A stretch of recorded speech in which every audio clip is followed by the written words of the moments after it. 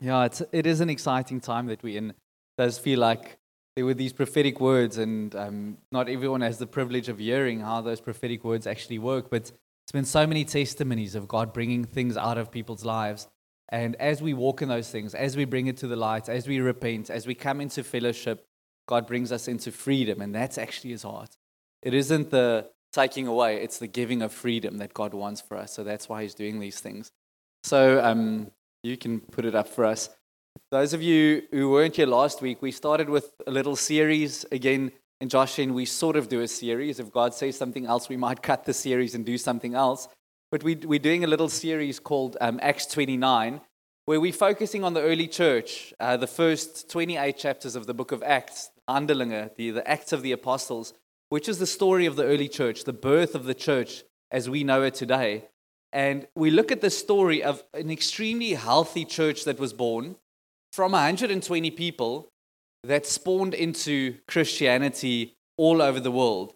And so God did a very significant thing there. And the heart is that as a church, we want to see the continuation of what happened in the early church.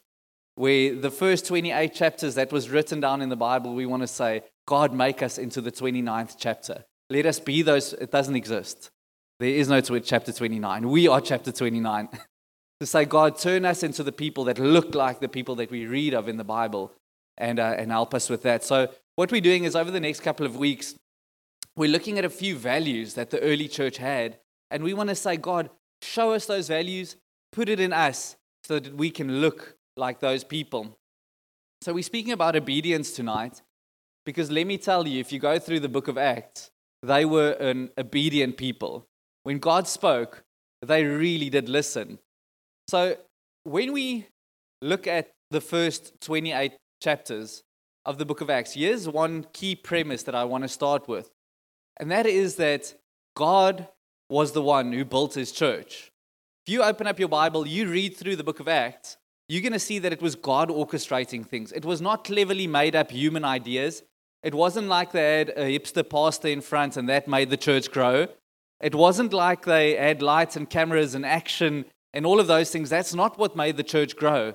They didn't advertise. They didn't print out leaflets. Not that there was such a thing, but carve it out on stones and invite people to church. That's not how the church grew. The church grew by God doing it. And when we look at these people, we see that it was God doing something. This wasn't a human initiative. There is no way that Christianity that we know today came from a human initiative of 120 people that said, we are going to start this thing called Christianity. There's no way. It was all God that birthed Christianity. And all these people did, and that's what I want to get into us tonight, and all we need to do is, they let God be the boss, in a sense. They let Him be the lead elder, the lead pastor, and they said, we submit and we obey. God, you are building your church. We don't want to get in the way with our clever strategies because that's what us as human beings do. We just want to submit to what you are doing. And if we do that, we know that you are going to build your church the way that you want to do it. And now we get into the modern age where we are today. And we've become more clever than God, haven't we? We think as churches, as church leaders, that we've got better ideas of making the church work. The Bible it was written too long ago, man. We can't obey the Bible only. We need to come up with our own clever ideas. And so we've got marketing strategies in churches today where we think, how are we going to reach the area? Are we going to do a pamphlet drop? And I'm not saying those things are wrong per se, but if it's not God leading us, then it's actually wrong. We put a pastor up there with lots of tattoos because that's cool. And that's going to make the church grow. We get an incredible band. We employ full-time guys to come and do the worship ministry for us because that's going to make the church grow. We keep the sermons 20 minutes because have you noticed that people don't have a long attention span? Like you and like me. Because we're just such a distracted generation. We make the worship palatable. We don't do one song for too long that people get bored and have to start thinking about what they're singing. We make it sound like the CD. If we can get it to sound like the CD, our church will grow. And so we come with, and we've got our welcoming teams. If people come in, they better be the friendliest faces that you've ever seen. And we've got these cleverly invented strategies that we think that is going to make the church grow. But you know, the plan that God had in the book of Acts 1 to 28 is the same plan that he wants in Acts 29. It says, I'll do it. I will grow my church. I will build my kingdom. All you need to do is listen. All you need to do is learn to obey. And I get that this sounds like that's only applicable to church leaders, but the church is built out of all of us. And it wasn't only the apostles that were an obedient people. Everyone was obedient. It was truly an obedient people that said, God, you do what you want to do. We are here to worship you, serve you. And we are lay down people. We are paralyzed in your arms, God. You do what you want to do. And let me tell you, if God can do that in us, if we can become a paralyzed people, a people who say, God, you do what you want to do, I'm telling you, God will use you in ways that you've never thought possible. God will transform you in ways that you've never thought possible. If you can learn to put your own will aside and say, God, it's your will and not mine. Isn't that the prayer that Jesus prayed on the cross? Let your will be done, God, not mine. That's the heart that needs to get into us. So what I'd love to do tonight is go through 3, I believe, key scriptures in the book of Acts. It's primarily in the first half, because then later on it sort of becomes Paul's journey if you read through the book. So I'm going to take 3 portions of scripture of radical obedience that I see in the book of Acts. And I want to say to us tonight, let's see what we can learn out of it. We want to go on a journey together and see, God, what can you teach us out of the book of Acts, out of their obedience and the fruit that their obedience bore, and put that in us. Amen? Okay, you ready? Oh my hat, this is going to be a very long evening. It's a tough crowd. Are you ready? Okay, so the first one, please don't go, oh, not the baptism topic again. I'm going to speak about baptism quickly, but it's not only about, come on. But it's not only about baptism. The first scripture is a portion that speaks about baptism, but if you can just bear with me for a little bit, because I want to take it a little bit deeper and actually speak about what baptism signifies. Because yes, I believe that God wants us to be obedient and be baptized. Hallelujah. If you haven't been baptized, you need to get baptized. That's sort of straightforward. It's easy. It's in the Bible. But there's a deeper principle that I believe God wants to put into our hearts as we look at the scripture. So a little bit of context before we jump into Acts 2, verse 37 and 38. This is the birth of the early church, Acts 2. The Holy Spirit comes. Jesus says, wait in an upper room. I'm going to send my helper, the Holy Spirit. It's better that I go. Imagine that, Jesus saying, it's better that I go, because I'm going to send the Holy Spirit to you. This group of 120 people, they have no idea what's about to happen. They're just obedient to God. They go to this upper room and they just wait. And they're worshiping God and seeking Him and praying. And they've got no clue. For all they know, nothing's going to happen. But as they're waiting, as they're obedient, and listen, it took time. It wasn't like they just started worshiping and God came. They stayed in that obedience, in that place of obedience. And as they did that, the Holy Spirit fell upon them. And I mentioned this last week. They started speaking in strange languages, the languages of the people around them. It was a festival. Someone corrected me last week. I was wrong. It was Pentecost, not Passover. They were there for Pentecost, which is 50 days, if I'm not mistaken, after the Passover feast. So they were there for this feast. And it was, Jerusalem was packed with people, because just imagine how loud, if say we're 120 people, we're probably a little bit more. And how loud must it be for 3,000 people plus to hear the commotion that's going on in this hall? Think it has to be loud. It's like wilder than a party. We stay next to Clutisville. There was a party in Clutisville last night, let me tell you. It was karaoke, but those people could not sing. It was rough. Could you hear it, Martha? Yeah, she's on the other side of the road. A bit further, she could hear it. It was wilder than Clutisville's karaoke parties. That's how wild it was. 3,000 people started coming around this building saying, what the heck is going on here? I hear people speaking and shouting, and it looks like the building's burning because there's tongues of fire in there. I just don't know what's going on. And out walks 120 people looking like they're drunk for some reason. And up goes a guy called Peter. He's the most unlikely one to stand up and preach, because he's the one that just a while ago denied Jesus 3 times. I don't know this guy. What he said. Peter stands up and he says to this group of people, it's 3,000 men, so that means it was at least like 7,000 to 10,000 people standing there. And probably not everyone accepted the message. So let's make it 15,000 people. We're standing outside of this place. Peter goes up probably onto the roof so that people could see him. And he starts preaching. He says, people of Jerusalem, these people are not drunk as you suppose, but it is the Holy Spirit that came upon them, which is the promise that Jesus said he would send. And he gets into their faces. He says, this Jesus is the Messiah that you Jews have been waiting for. You waiting for a political ruler, that's not the case. Jesus came to save you from your sins, and you crucified him. And as he's preaching this, these people, the Bible says, were cut to the heart. Isn't that what salvation really is? You know, on a Sunday, it's so easy to say salvation is just a hand in the air. That's not salvation, let me tell you. Salvation is a heart in the air. It's a heart that's cut. And that's what happened here. 3,000 of them had their hearts cut. And if real salvation comes across your life, like it did for these people, we're going to read it now, your next question will be, what do I do? Okay, God, you've touched my heart, now what? What do I do? So let's just jump into the story here. When the people heard this, Peter preaching, they were cut to the heart and said to Peter and the other apostles, brothers, what shall we do? Peter replied, now listen here, he says two things, but he puts them together. He says, repent, meaning turn from your sins, and be baptized. Number two, every one of you, in the name of Jesus Christ, for the forgiveness of your sins. So he says, just follow me here, repent, be baptized for the forgiveness of your sins. He does not say, now I'm going to get into the nitty-gritties here, so put your thinking hats on with me. He doesn't say, repent for the forgiveness of your sins and be baptized. Now I'm getting into dodgy territory, eh? This is dodgy. Leonard, are you saying I need to be baptized to be saved? We'll get there now. We'll get there now, what I believe. That's why I'm saying I want to go deeper than baptism just now. He doesn't say, repent, forgiveness of your sins, then be baptized. He says, repent, be baptized for the forgiveness of your sins. Okay, let me get out of the dodgy water here for a moment. First, let me read you a scripture, Mark 16:16.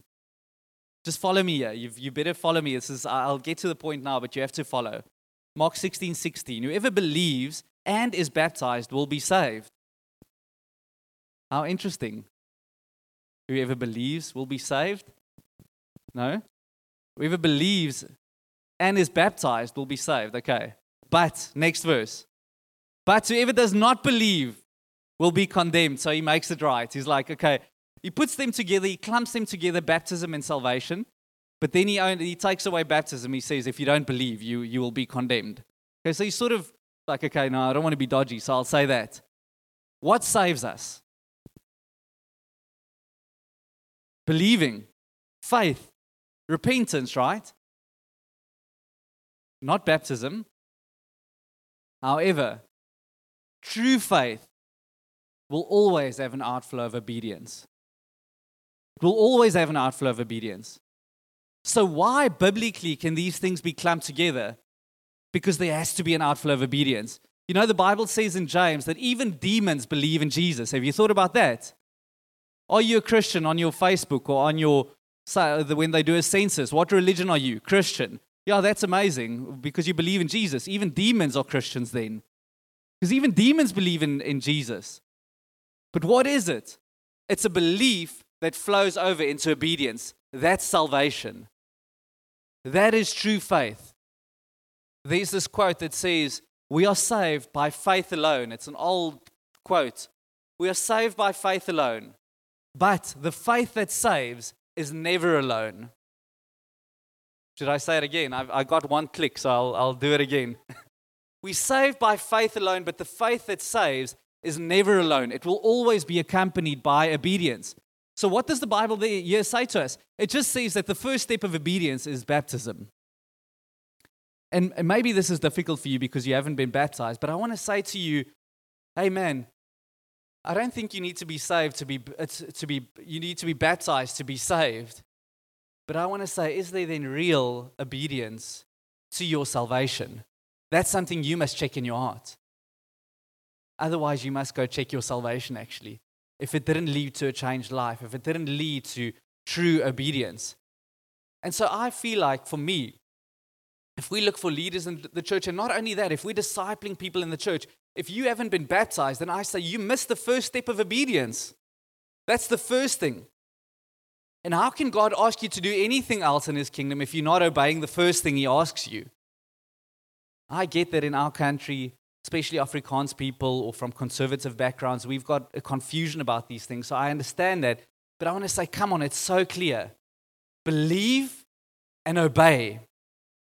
So what type of people were they? These, the 3,000, the first 3,000 that were added to the church, they were not a hesitant people. They were a people that said, I'm cut to the heart. What shall I do? Repent and be baptized? Okay, I'll do it. And as God sees you being obedient in the little, as He sees you taking the first step, then He says, if you're faithful in the little, I can entrust you over much. And He starts asking you for more. So as we start this journey and look at the book of Acts, I want to say, look at your obedience. If you're not being obedient, we need to repent. But what do you actually need to go back to? You need to go and ask yourself, where's my faith at? Because faith and obedience should walk hand in hand. If my faith is in a good place, if I'm loving God, if I'm excited about Him, if I'm giving myself, I'm going to want to obey the things that He asks me. John 14 verse 15 says, if you love me, keep my commands. Where's your love for Jesus? Where is it? Listen, this is not to condemn. It's just to say, hey, these people really loved God. Why did they love Him? Because they were willing to do what He said. When you read your Bible, are you willing to say, God, I want to do it. When I read it, I want to do it. Or is it in the one ear, out the other ear? When you sit here and you listen to a sermon, where's your heart? Is it like, cool, that's a good sermon? Or is it like, God, I want to do the things that your word tells me? When the leaders stand up and we encourage you of something, is it really your heart to say, God, because I love you, I want to obey your word? That's what we need to check in our hearts. Amen? Faith and obedience, they are coupled together. Don't let them become uncoupled. Don't think that I can have faith, but I don't have to do what God says. Yee. Dangerous territory. Lose your salvation. No, I'm a joke, but I don't know. Maybe I'm not joking. I don't know if I'm joking. It's like, honestly, I don't know where those lines go, but I know that if you stop being obedient, you start falling away from the Lord. Stay an obedient people. Second scripture, it just gets worse. It gets like, it gets more hectic. But the Bible sometimes is hectic, but it's, from the outside, it looks like a heavy burden. When you carry it with Christ, it's a light burden. And the world doesn't understand that. They think we're following this system. And they're like, no, you haven't tasted of Jesus. It's not a system. It's life-giving. Because I love Him and I obey Him, it's life-giving. So this is quite a hectic scripture. Many of us wouldn't believe that this is in the Bible because it sounds so anti the Jesus that we learn of in many churches and in many places where we learn about Jesus. Because, you know, we believe Jesus only heals. Do you know that Jesus can kill as well? It's like in the New Testament, Jesus can kill as well. That breaks your box, eh? Like, how can a God of love do that? Well, it's in the Bible. So let's look at it. This is later on in the journey of the early church. And because there were many people that came from different regions to come and stay there, and they wanted to serve God, God touched them. They wanted to start the early church in a sense. They said, well, because there are some people that left their homes, we need to sell whatever we have so that we can support this, because what we have is not as important as what we have here with the birth of the church. And so we sell it, we bring it to the apostles' feet, and together they became a community that shared everything that they had. And then there's this couple, Ananias and Sapphira, and they sold a piece of land, and they brought most of the proceeds to the apostles. But they lied about the fact that they didn't bring everything. And God was upset about it. Do you think God was upset about the money? Like, oh, shucks, I need 200 rand more to put up the building. Oh, dang, that's bad. You think God was like that? Come on, people. You're like falling asleep there. I don't think that was God's problem. I think God's problem was obedience. That was why God was upset about it. Let's read it together. Acts 5, verse 1 to 5. Now a man named Ananias, together with his wife Sapphira, What's wrong? Oh. Also sold a piece of property. With his wife's full knowledge, he kept back part of the money for himself, but brought the rest and put it at the apostles' feet. Then Peter said, Ananias, so God reveals to Peter. No one could have seen it. From the outside, it looked like he gave everything, but God reveals it to Peter. And Peter said, Ananias, how is it that Satan has so filled your heart that you have lied to the Holy Spirit and have kept for yourself some of the money which you received for the land? Didn't it belong to you before it was sold? And after it was sold, wasn't the money at your disposal? What made you think of doing such a thing? Listen to this key word here. You have not lied to human beings, but to God. When Ananias heard this, he fell down and died, and great fear seized all who heard what had happened. The story continues, and his wife comes. And instead of telling her that her husband died, they ask her the same thing. Did you keep some of the proceeds? And she lies. And the same thing happens. She falls down dead in front of them. Why, God? Why? Why would God do such a thing? Why would he do such a thing? Now listen, when that offering box comes around next time, I'm not taking change, right? I'm not taking change. I'm not putting in my 100 and taking out a 20. I'm like, don't want to take that chance. But like, I've never seen this happening. I really haven't. But God was trying to set a precedent so that we can learn from it generations later. I don't know if God will do this. I believe he can. We're going to take communion after this message tonight. It's actually a scripture that says, if you're not following God and you take communion, you eat and drink judgment on yourself. And he says, some of you have died because of doing this. So I do believe in a God that can do these things, that can judge us for the things that we do. But mostly, I think he was trying to set a precedent. He was trying to teach us, as his people, a lesson. I'm going to tell you a story just to make it what I believe the lesson is. But I want to say, I think the big lesson here is that outward obedience is not enough. God wants obedience of the heart. Let's assume for a moment that Ananias and Sapphira, and I think it's a good assumption to make, that they were some of those people that, I don't know if they stuck up their hands, but they were some of the 3,000 or 5,000 or great multitude that got saved. Let's assume, because all of those people who said, I was cut to the heart, I want to be saved, all of them got baptized. Let's assume that they were baptized. In Acts 2, we read the accounts of how this church lived. Let's assume, and it's a good assumption, that they lived exactly the way that the rest of the Christians lived. Sacrificially. They worshiped, they prayed. They did all of those things. Outwardly, it looked perfect. But only God looks into our hearts. So firstly, God wants us to teach us that we need to be an obedient people because of our salvation. But secondly, God isn't looking for outward obedience only. Yes, Leonard, I'll do it because you ask. Yes, God, I'll do it because you ask, but I don't want to do it. God is saying, I want obedience of the heart. I see your heart.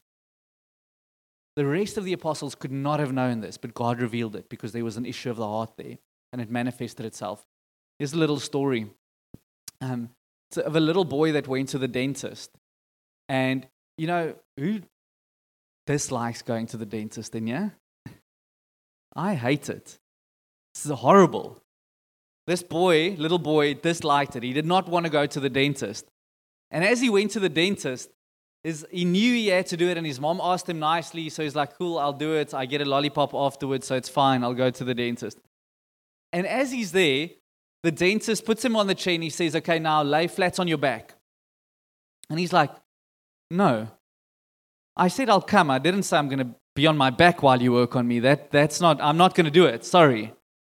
And the dentist tries to speak to him. He says to him again, please, I need you to lay back down. Just lay down. The boy says, I won't do it. Sorry, you're not my mom. Can't tell me what to do. And the dentist gives up and he goes to the mom. He says, you're going to have to speak to this little boy. The mom goes to the boy and she says, my boy, you need to do it because he needs to work. Otherwise, he's going to cut your lip open. Just lay down. Just please do it. I'm asking you nicely. Please do it because you love me. And the boy's like, okay, come on, I'll do it. The boy goes back into the room. He lays down. He looks the dentist in the eye and he says, mister, I want you to know one thing. My body might be laying down, but my heart is standing up. My heart is standing up. That's a good analogy of what's happening here. God doesn't want us to be those people. I come to church because it's the right thing to do. I tithe because it's the right thing to do. I have fellowship. I greet people afterwards. I look for visitors because it's the right thing to do. I go to community because it's the right thing to do. God wants us to come to a place where we give ourselves because we want to give ourselves. Because we trust Him enough that when He says it, we know that doing it will be the best thing for us. And so we give our hearts to Him. God is not looking for a slave, an outward obedient people. He's looking for a people who are obedient from the heart, saying, God, I want to do this. I want to serve You. I'm not going to come stand in front and worship because the leaders tell me to do it. I'm going to do it because I want to do it. I'm going to come to church because I want to do it. And what do you do if you don't want to do it? You still do it. Amen. That's true. In the book of Revelation, there's one of the churches Jesus writes to, and he says, you've forgotten your first love, meaning your heart has gone missing. You might be doing all the things, but your heart has gone missing. You know what his solution is? He says, repent and do the works you did at first. In effect, what he's saying is, if I'm standing here worshiping and I'm realizing, but my heart's not in it. I'm just doing it because that's everyone around me is doing it. I feel like I have to do it. I'm being outwardly obedient, but my heart is not doing it. What the Bible is saying to you is, man, keep raising your hand. In fact, jump up and down if that's what you did when you first got saved. And while you're doing it, trust God that He will change your heart. It's like getting on a treadmill and saying, I don't want to be on the treadmill, so I'm going to get off. You're never going to get anywhere. You get on the treadmill and you run until you feel like it. And you speak to yourself and you say, I'm running, come on, I'm doing it. You remind yourself of why until you feel like it. And so that's what we should do in the kingdom of God. We should be obedient, but trust God that He brings our hearts in line. Am I making sense, people? Okay. Charles Spurgeon said, that obedience which is not voluntary is disobedience. For the Lord looks at the heart, and if He sees that we serve Him from force and not because we love Him, He will reject our offering. Doesn't that cut to the heart, eh? So if I do it because I feel like it's the right thing, but I'm not giving God my heart, He's not pleased with it. Oh, thanks, Ryan. That's cool of you. Thanks for putting it up.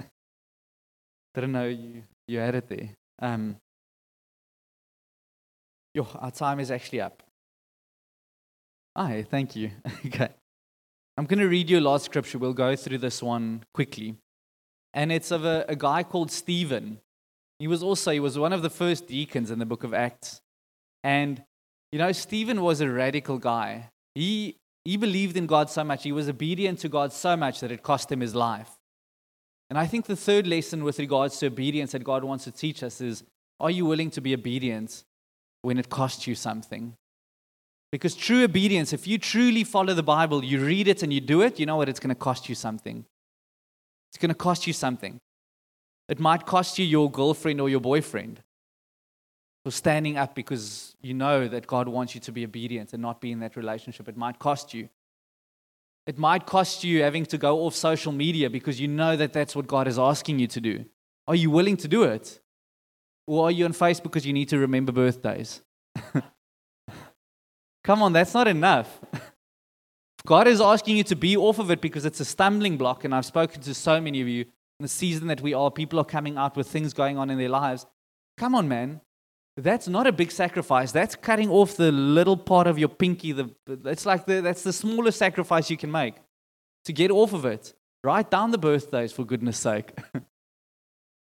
It's not enough. It might cost you social media. I'm just going to skip the part. You can go read in Acts 7, verse 54 to 60 about Stephen. He was obedient to God. And because he was, they stoned him. They killed him. He was the first martyr for Jesus.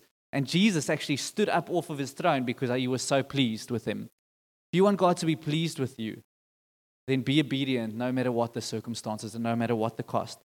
If you're obedient one day, it might cost you your job. Might cost you your job. I had a conversation with an elder from another church, not even Josh Channel 412, and he knows that he's dropping the ball in church and what God is calling him for because he's working ridiculous hours. And he needs to walk away from that job. He knows it.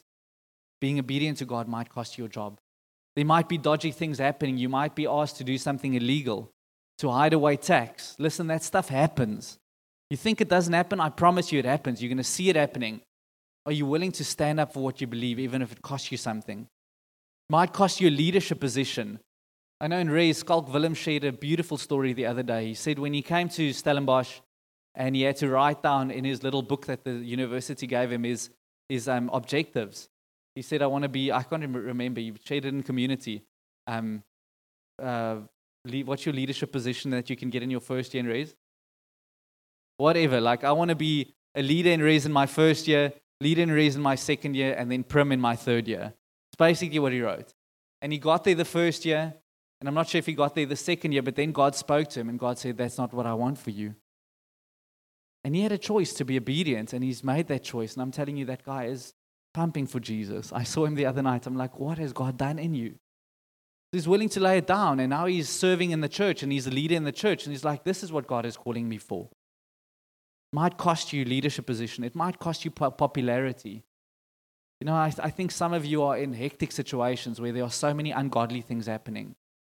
People trying to drag you into sin. Are you willing to say no and be obedient to God, even if it costs you friendships? Are you willing to lay down your life for God, to be obedient to Him when it costs you something? Just as we end, you know, when we pray, and we're going to pray now, in Afrikaans, when I pray, I call God Here, Lord. Anyone else call God Lord? Now, when we call Him Lord, it should be a reminder that He's not only our Savior, meaning the one that gives us a ticket to heaven, but He's our boss. He's the one that asks us to do something out of love, and therefore we should do it. If you call Him Lord and you do not do what He says, you are lying. You're lying. We shouldn't be a lying people, but say, Lord, if I call you Lord, please, God, I want to lay down my life for you. Let's stand.